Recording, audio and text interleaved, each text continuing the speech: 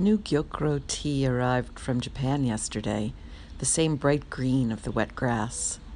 Chose my son's new favorite yunomi, and he joined me for 2 cups, mild and sweet on this rainy morning.